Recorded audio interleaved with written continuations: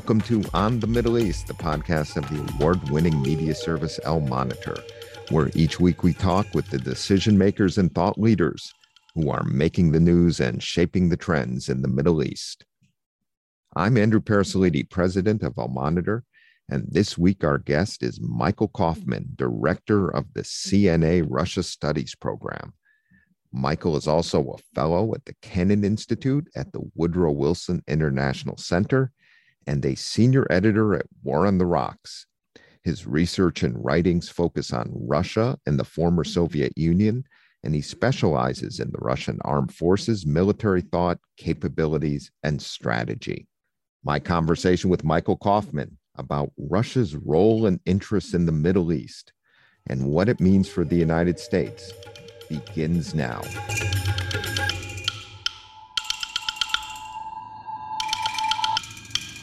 Michael, welcome to On the Middle East. Thanks for having me on your program. You wrote in Foreign Affairs last month that the U.S. should think of Russia not as a declining power, but what you call a persistent one, which is willing and able to threaten U.S. national security interests for at least the next 10 to 20 years, and including in the Middle East. So let's get into some of those areas where Russia could threaten or challenge the U.S. in the region. The latest round of talks on the Joint Comprehensive Plan of Action, JCPOA, or Iran nuclear deal, is taking place today in Vienna. Russia is a signatory to the JCPOA. Russia doesn't want Iran to develop a nuclear weapon, but Russia's position, I assume, has some nuance and angles as it relates to Russia's broader interests with Iran and the United States. So help us understand Russia's interests and policies as it approaches the Vienna talks and in the context of its interests with Iran and with the United States. I think talks over Iran's nuclear program have always been one area where actually Russia's participation was on the whole remarkably constructive. Russia played a positive role in the original deal, the JCPOA. It played a positive role over a decade ago in supporting sanctions on Iran that potentially got Iran there. It had often actually offered proposals to find different ways out, such as removing fissile material produced by Iranian reactors and the like, which Iranians ultimately didn't agree to. I think that Russia does overall support finding a way to restore the deal done under the Obama administration. I don't think Russia at all supports the U.S. position that Iran has to reverse course and the developments that were sort of breakout that they've done since then. Before the U.S. lifts sanctions, often Russia might take more the Iranian position on what needs to happen for the deal to move forward. I think there's also strong skepticism, though, that there's going to be any return to JCPOA within the coming year. On the whole, Moscow doesn't want Iran to get nuclear weapons. It also doesn't want for there to be a U.S. or an Israeli attack on Iran either in a broader war in the Middle East. I think it would like for Iran to have access to economic resources so that Iran can be a useful partner, so that they can buy Russian weapons and the like. There are benefits to Iran having access to the proceeds from its energy sales.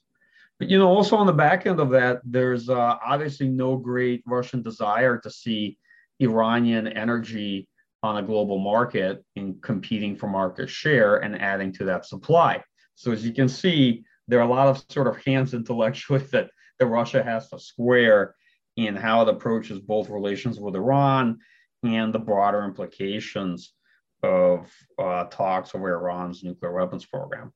Let's talk a little bit about Syria. The Russian military intervention in the Syria war, especially when it seemed Assad was on the ropes in 2015, would seem to me have been a success, both in terms of the demonstration effect in the region, that is, we stand by our allies in their darkest hours, and also expanding Russia's basing and reach to the Mediterranean and giving its forces at seemingly low cost an opportunity to test weapons and operations. Does this sound right to you? And how does Russia view its experience in Syria during the war? Generally so. I think that both from the perspective of the political establishment and the military, Syria is a remarkable success and a fairly cheap one, too. It really doesn't cost much to maintain the force there.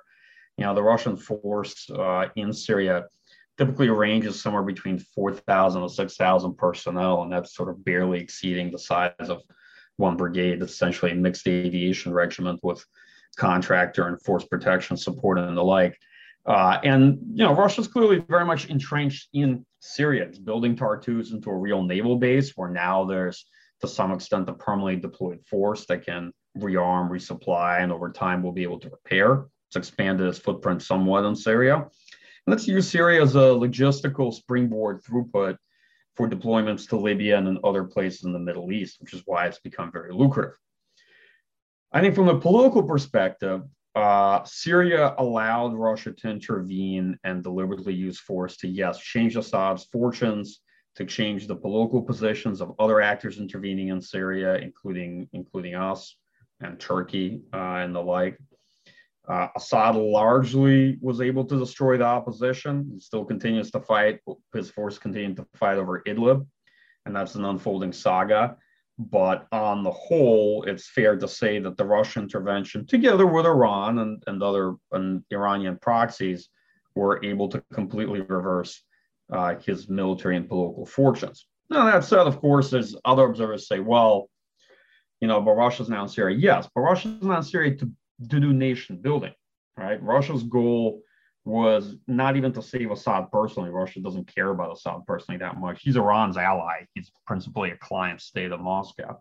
The goal of Russian policy was to first save the regime, second, to restore the writ of the regime over the territory, not to rebuild the territory, not to turn into some other political system and the like. Help the regime sort of crush the opposition, and including kind of the main jihadist elements like Jabhat al-Nusra and down the line, even ISIS. But the Russian goal is to stay. And so, and I'll talk a little bit about that. Often we, from a U.S. perspective, look at intervention in the Middle East. We sort of gauge success by our ability to leave and extricate ourselves from that conflict. But the Russian goal is not to find a lasting solution to that conflict or to extricate itself either. For the Russian military, Syria is very much the happy war. They like staying there. They've rotated the bulk of the senior military leadership through Syria. They've rotated most of the air crews to Syria.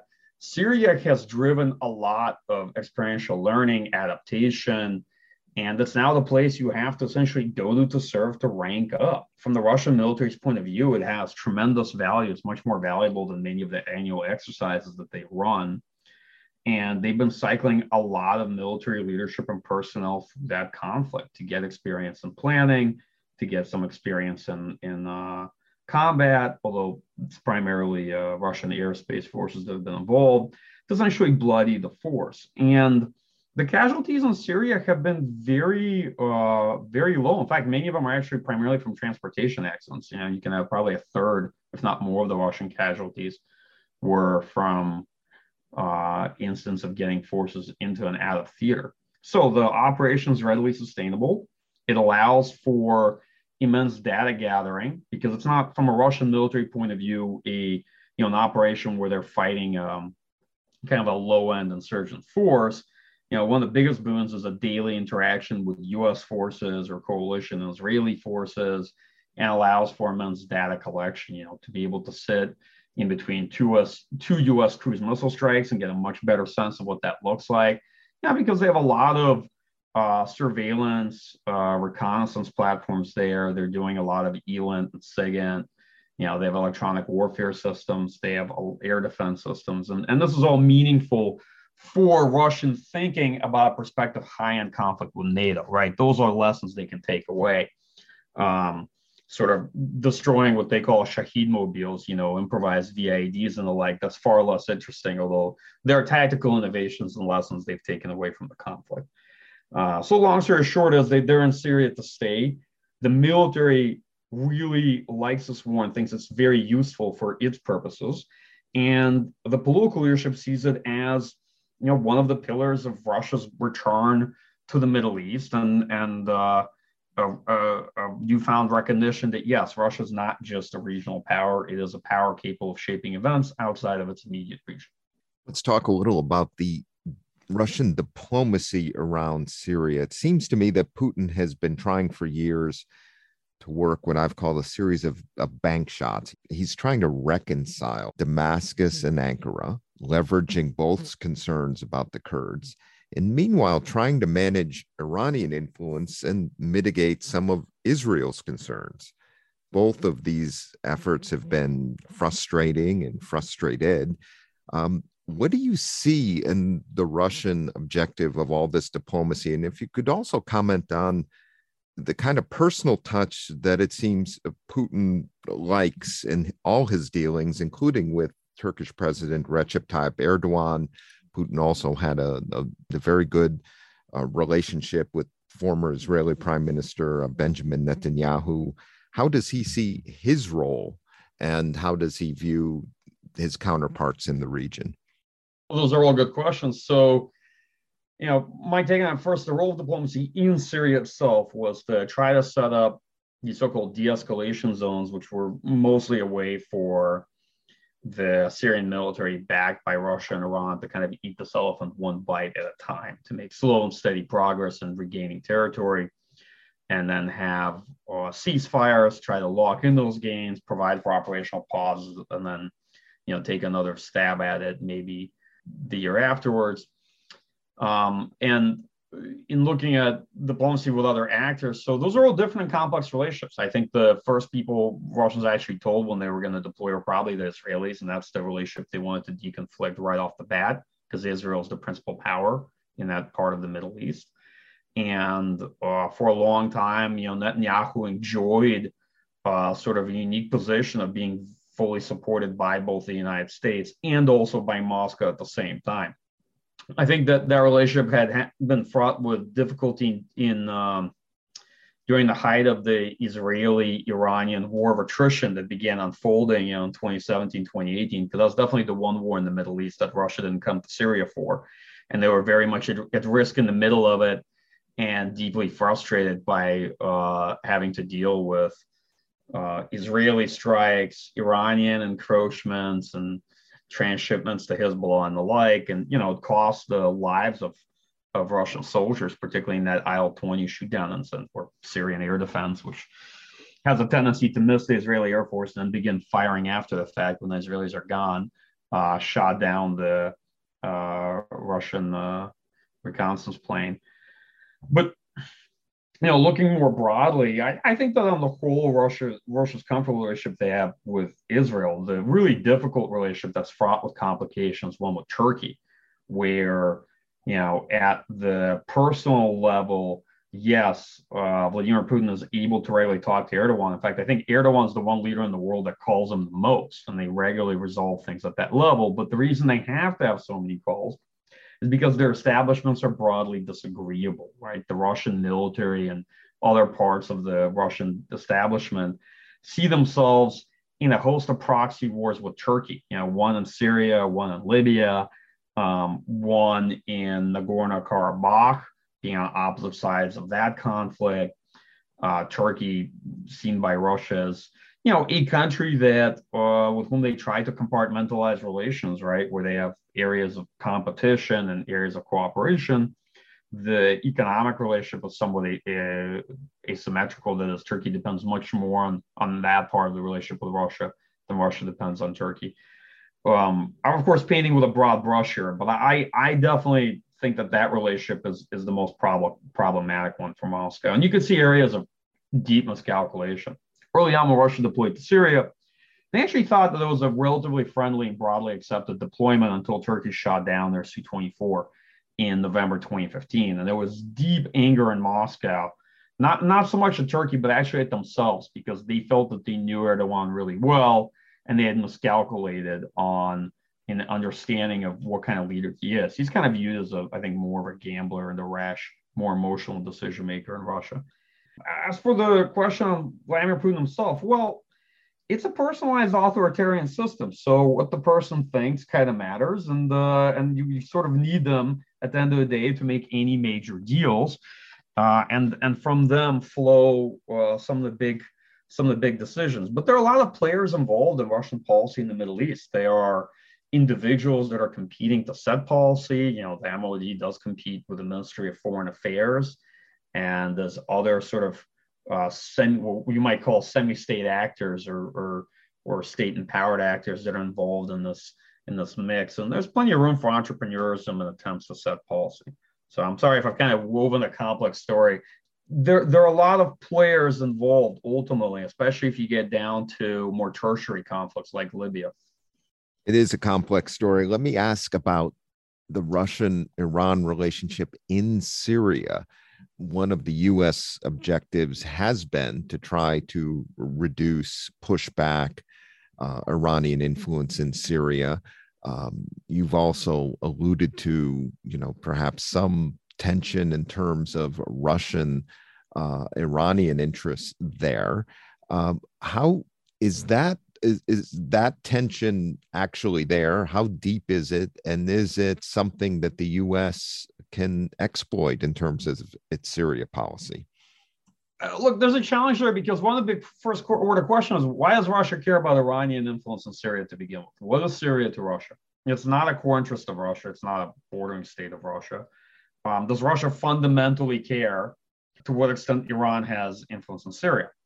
Right. So I'd say there are a couple of ways it does matter. First, Iranian military presence ultimately is a giant red flag in front of Israel. So the more that Iran is present near Israeli borders, the more likely is Israel to take military action and the war attrition will unfold. The second issue is trying to work with the Syrian military. The Russian armed forces have been trying to transform them.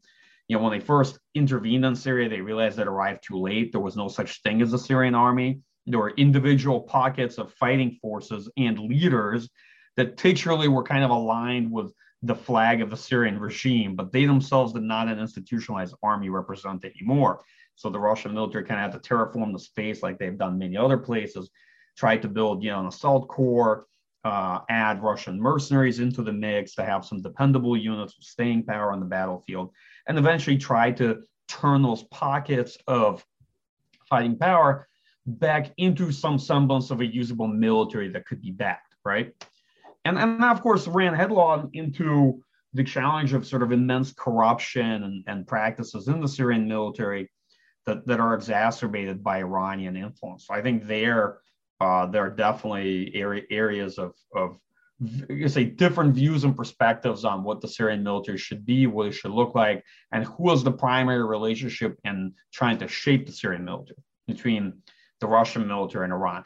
But these are kind of manageable differences ultimately, and they're somewhat localized to the specific conflict or context. At the end of the day, Syria represents a area of vital interest for Iran and not so much for Russia, right? So long term, I think from the Russian perspective, this is an area to manage differences with Iran, not to engage in some kind of competition, because when everything's said and done, Russia can always leave. Iran can't leave the region.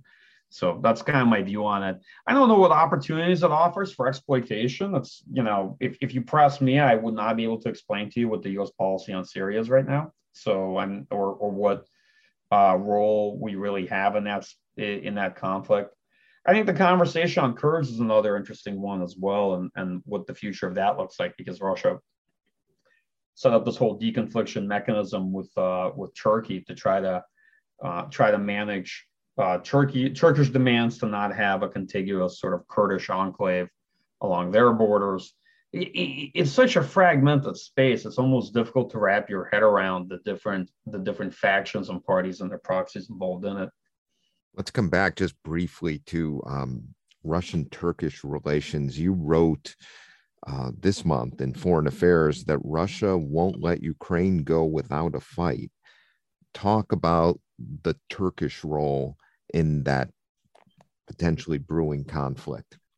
Right. Well, I think the Turkish approach and the Russian approach to managing the relationships had always been that they're really not going to limit each other in backing opposing forces, which I think bodes very ill for the future of that relationship, right? Because in order to have a détente, usually implicit in it, you're going to have an agreement not to go after each other's vital interests and not to try to back directly parties that are opposed to you in a conflict. So because naturally Russia intervened in Syria and basically, completely overturned Turkish foreign policy there.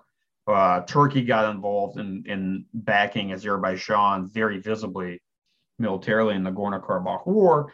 Turkey's had no problems and no qualms with defense cooperation with Ukraine, and Russia's been in this ongoing war with Ukraine since 2014. So I think from a Russian perspective, probably the Turkish provision TB2 drones to Ukraine doesn't make any difference militarily. And I want to clarify why. All this tactical and military stuff doesn't matter. It's not a game changer at the operational strategic level, and it means nothing at the political level. Like, politicians don't really understand how a lot of military technology works. Most of what they do know is usually wrong, and they're not very well informed in decisions when it comes to questions of war on the basis of, tactical level military advantage in these things. So, there's no direct connection between the TB2 drone that Ukraine acquired and anything that's happening at the political level. Just international politics simply doesn't work that way. But what it does matter for is Russian perception that Turkey is actively going to back Ukraine, at least in a sense that it is providing them key defense articles. And that is a very unfriendly political move from a policy perspective, right? I guess that they view that as being manageable within their relationship, given a lack of any other alternatives. But I think that that's just one more nail in the many reasons why the Russian establishment sees itself as ultimately competing with Turkey across a range of contests and seeing Turkish policy as being more expansive and increasingly inconsiderate. Where does Russia stand on the transition in Libya? Elections are supposed to go ahead next month. The US-led NATO intervention, which deposed former Libyan dictator Muammar Gaddafi, was a kind of never again turning point for Putin and Russian policy in the region. What does Russia want to see happen in Libya? Yeah, I think that's definitely one of those prominent points in US-Russian relations, the Russian perception that they abstained on that resolution that allowed for the intervention. And then not only was the intervention used to conduct regime change, but they and their concerns regarding energy extraction contracts and the like, that they essentially were kicked out. Even though before that, when the US was improving its relationship with Gaddafi regime, Russia was actually encouraged to sort of do more business there. So I think they felt doubly betrayed. And I think the latter one is a particular sore point in terms of Russian economic and business interests. So, what does Moscow want to see in Libya? First, they would like to see themselves having a deciding role in how that conflict shakes out. And the best way for Russia to achieve that is, of course, to be involved, as it has been, in one of the main coalitions, and they back Haftar. They've not been particularly supportive of stabilizing agreements. So they've been supportive of them and then immediately turned around thereafter and, backed Haftar and essentially backed an opposing force that ruined any chance of the agreement being implemented. So I think they've probably, it's more fair to say that they played a sabotaging role in Libya in the last 6-7 years. Well, Haftar is not able to take Tripoli, right? That's clear now. He's too militarily weak. There's a definable limit to how far Moscow is willing to intervene on his behalf, and it's not going to go beyond the sort of Wagner mercenary operated forces that they provided, which has now included air power and much more heavy conventional systems. But nonetheless, the Russian military itself is not going to deploy to Libya like it did in Syria. That seems to be the judgment of the general staff based on what one can tell looking at it. So down the line, I think Moscow wants to have a strong role again for itself in terms of contracts and economic opportunities. I think it's a debate to what extent Russia would like a standing military presence. Some people think they don't. I suspect they do. there is utility in the geographic position in Libya from a Russian military perspective. And technically, they're already using a base. The Russian military has to logistically supply these Wagner forces. So de facto, they are in Libya and they are using a base. From what I know, in Libya, they've agreed to a phased withdrawal of foreign forces, but without a clear timeline. I could be wrong on that. And to me, a ceasefire agreement that was signed last year, I see that probably more as a pause and interlude to another phase on the conflict rather than a path towards sustainable peace. So call me a pessimist. But the last point on this is, look, it's easy to look at Libya as a conflict between Russia and Turkey because these are the most visible powers intervening. But that's not really the case, right? Libya is a conflict between two coalitions. One coalition is essentially led by the UAE, which is what got Russia in there.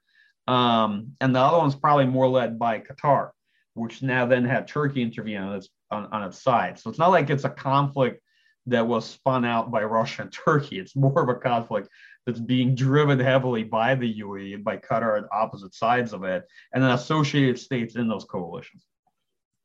Do you see any opportunities for Russia to challenge U.S. influence in any of the other theaters or countries where the U.S. has had substantial influence, such as in the Gulf, in Egypt, or elsewhere?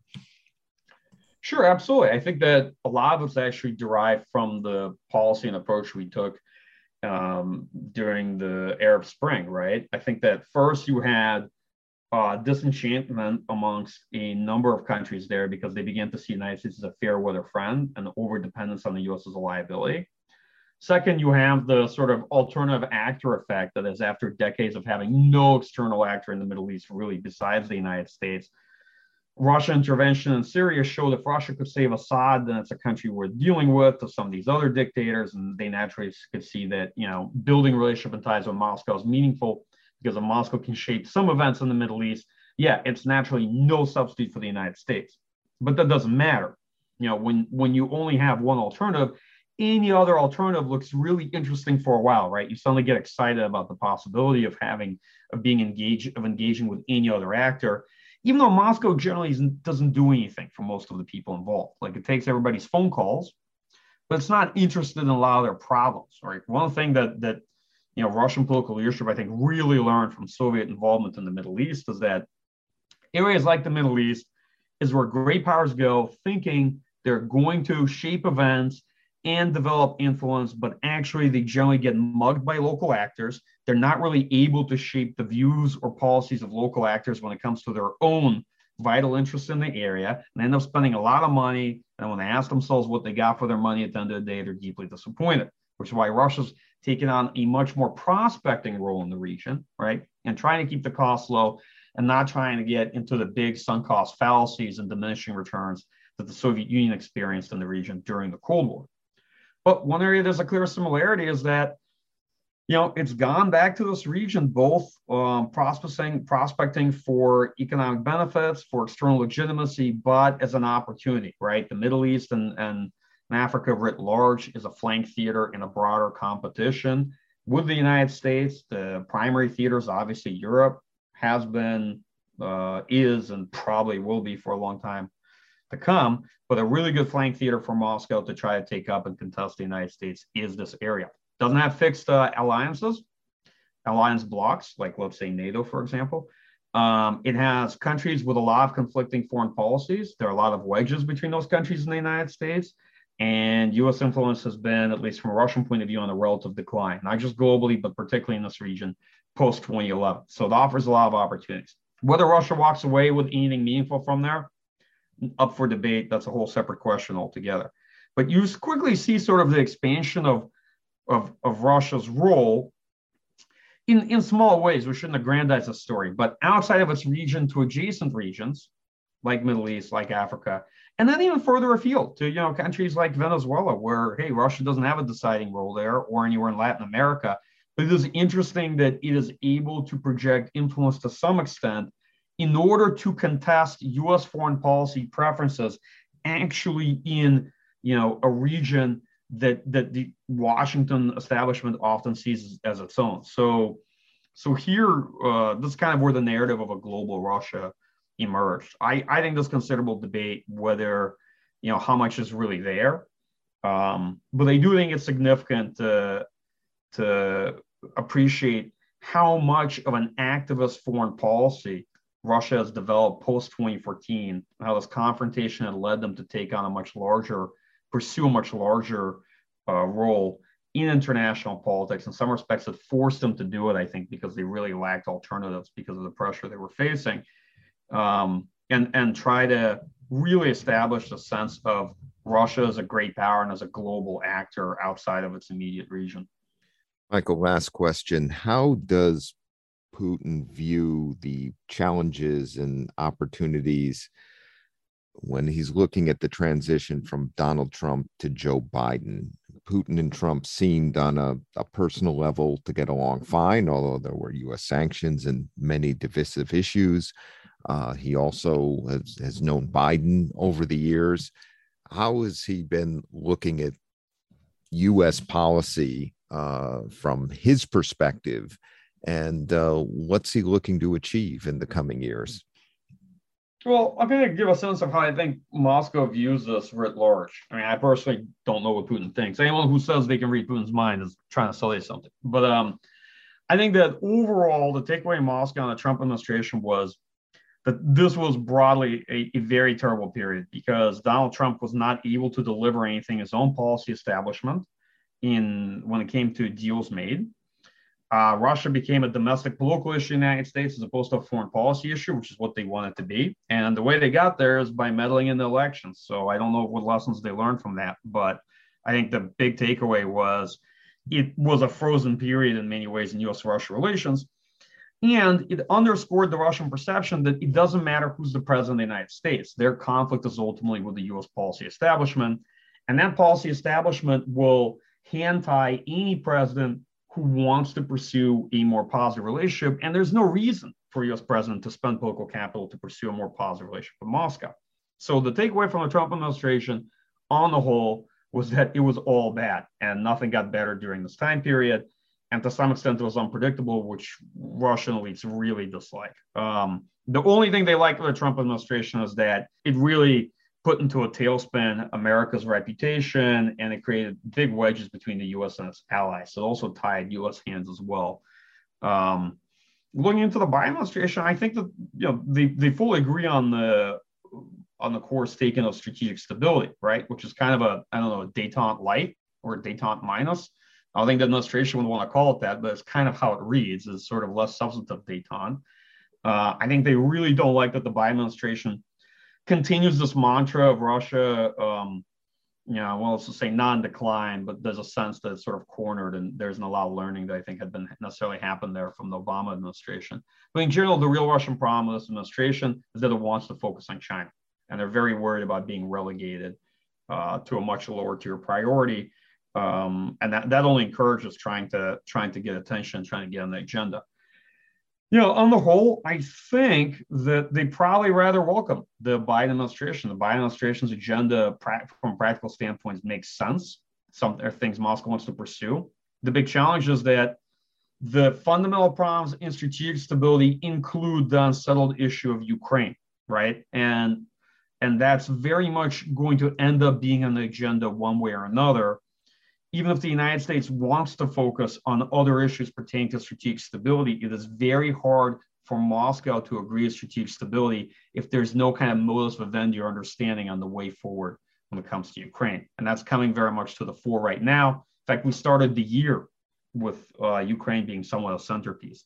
So I think that's going to be one of the challenges. I'll conclude on this. I do think that one of the problems we have is a failure to realize how unstable the former Soviet space is, that these are ultimately still conflicts. These are wars of Soviet succession, and that it is very possible that there will be another significant war in Eastern Europe, either resulting from the crisis in Belarus or a repeat war between Russia and Ukraine. And I think any administration policy folks need to take that seriously, no matter how much they want to focus U.S. strategy on China. And that's the reality, is that world affairs are not going to agree with your agenda and how you prioritize things.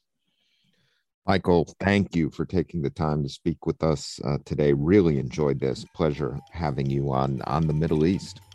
Yeah, absolutely. Thanks for having me on your program. We will return after this short break.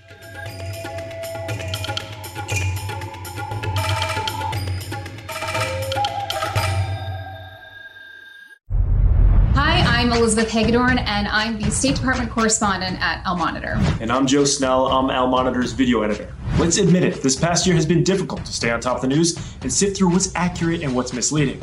Let Al Monitor help you. If you care about the Middle East and North Africa, you should consider listening to Al Monitor's audio series On the Middle East with Andrew Parasiliti and Amber Zaman, and On Israel with Ben Caspi. You can now watch our newest video podcast, Reading the Middle East with Gilles Capel. You can subscribe to these series on your favorite podcast platforms. And through a host of free daily and weekly newsletters, we offer a range of perspectives with the highest journalistic standards. You can subscribe to these newsletters at almonitor.com. As an award-winning media service headquartered in Washington, D.C., Al Monitor has a network of over 160 contributors around the world. So if you haven't done so already, be sure to visit almonitor.com, where you can find all of these newsletters and podcasts along with first-class reporting and analysis.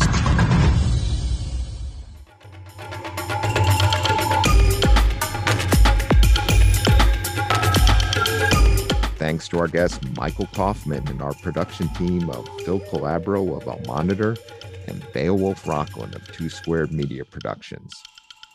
We will return next week, and if you haven't done so, please sign up for all three of our Al Monitor podcasts at your favorite podcast platform. Reading the Middle East with Gilles Capel, and Gilles' guest this month is former U.S. Ambassador to Israel, Martin Indyk. And Martin is talking with Gilles about his new book, Master of the Game, about Henry Kissinger's Middle East diplomacy. And On Israel with Ben Caspit, whose guest this week is Israel's Environmental Protection Minister, Tamar Zandberg. And of course, this podcast, On the Middle East, where next week Amber and Zaman will be interviewing another decision maker or thought leader in the region.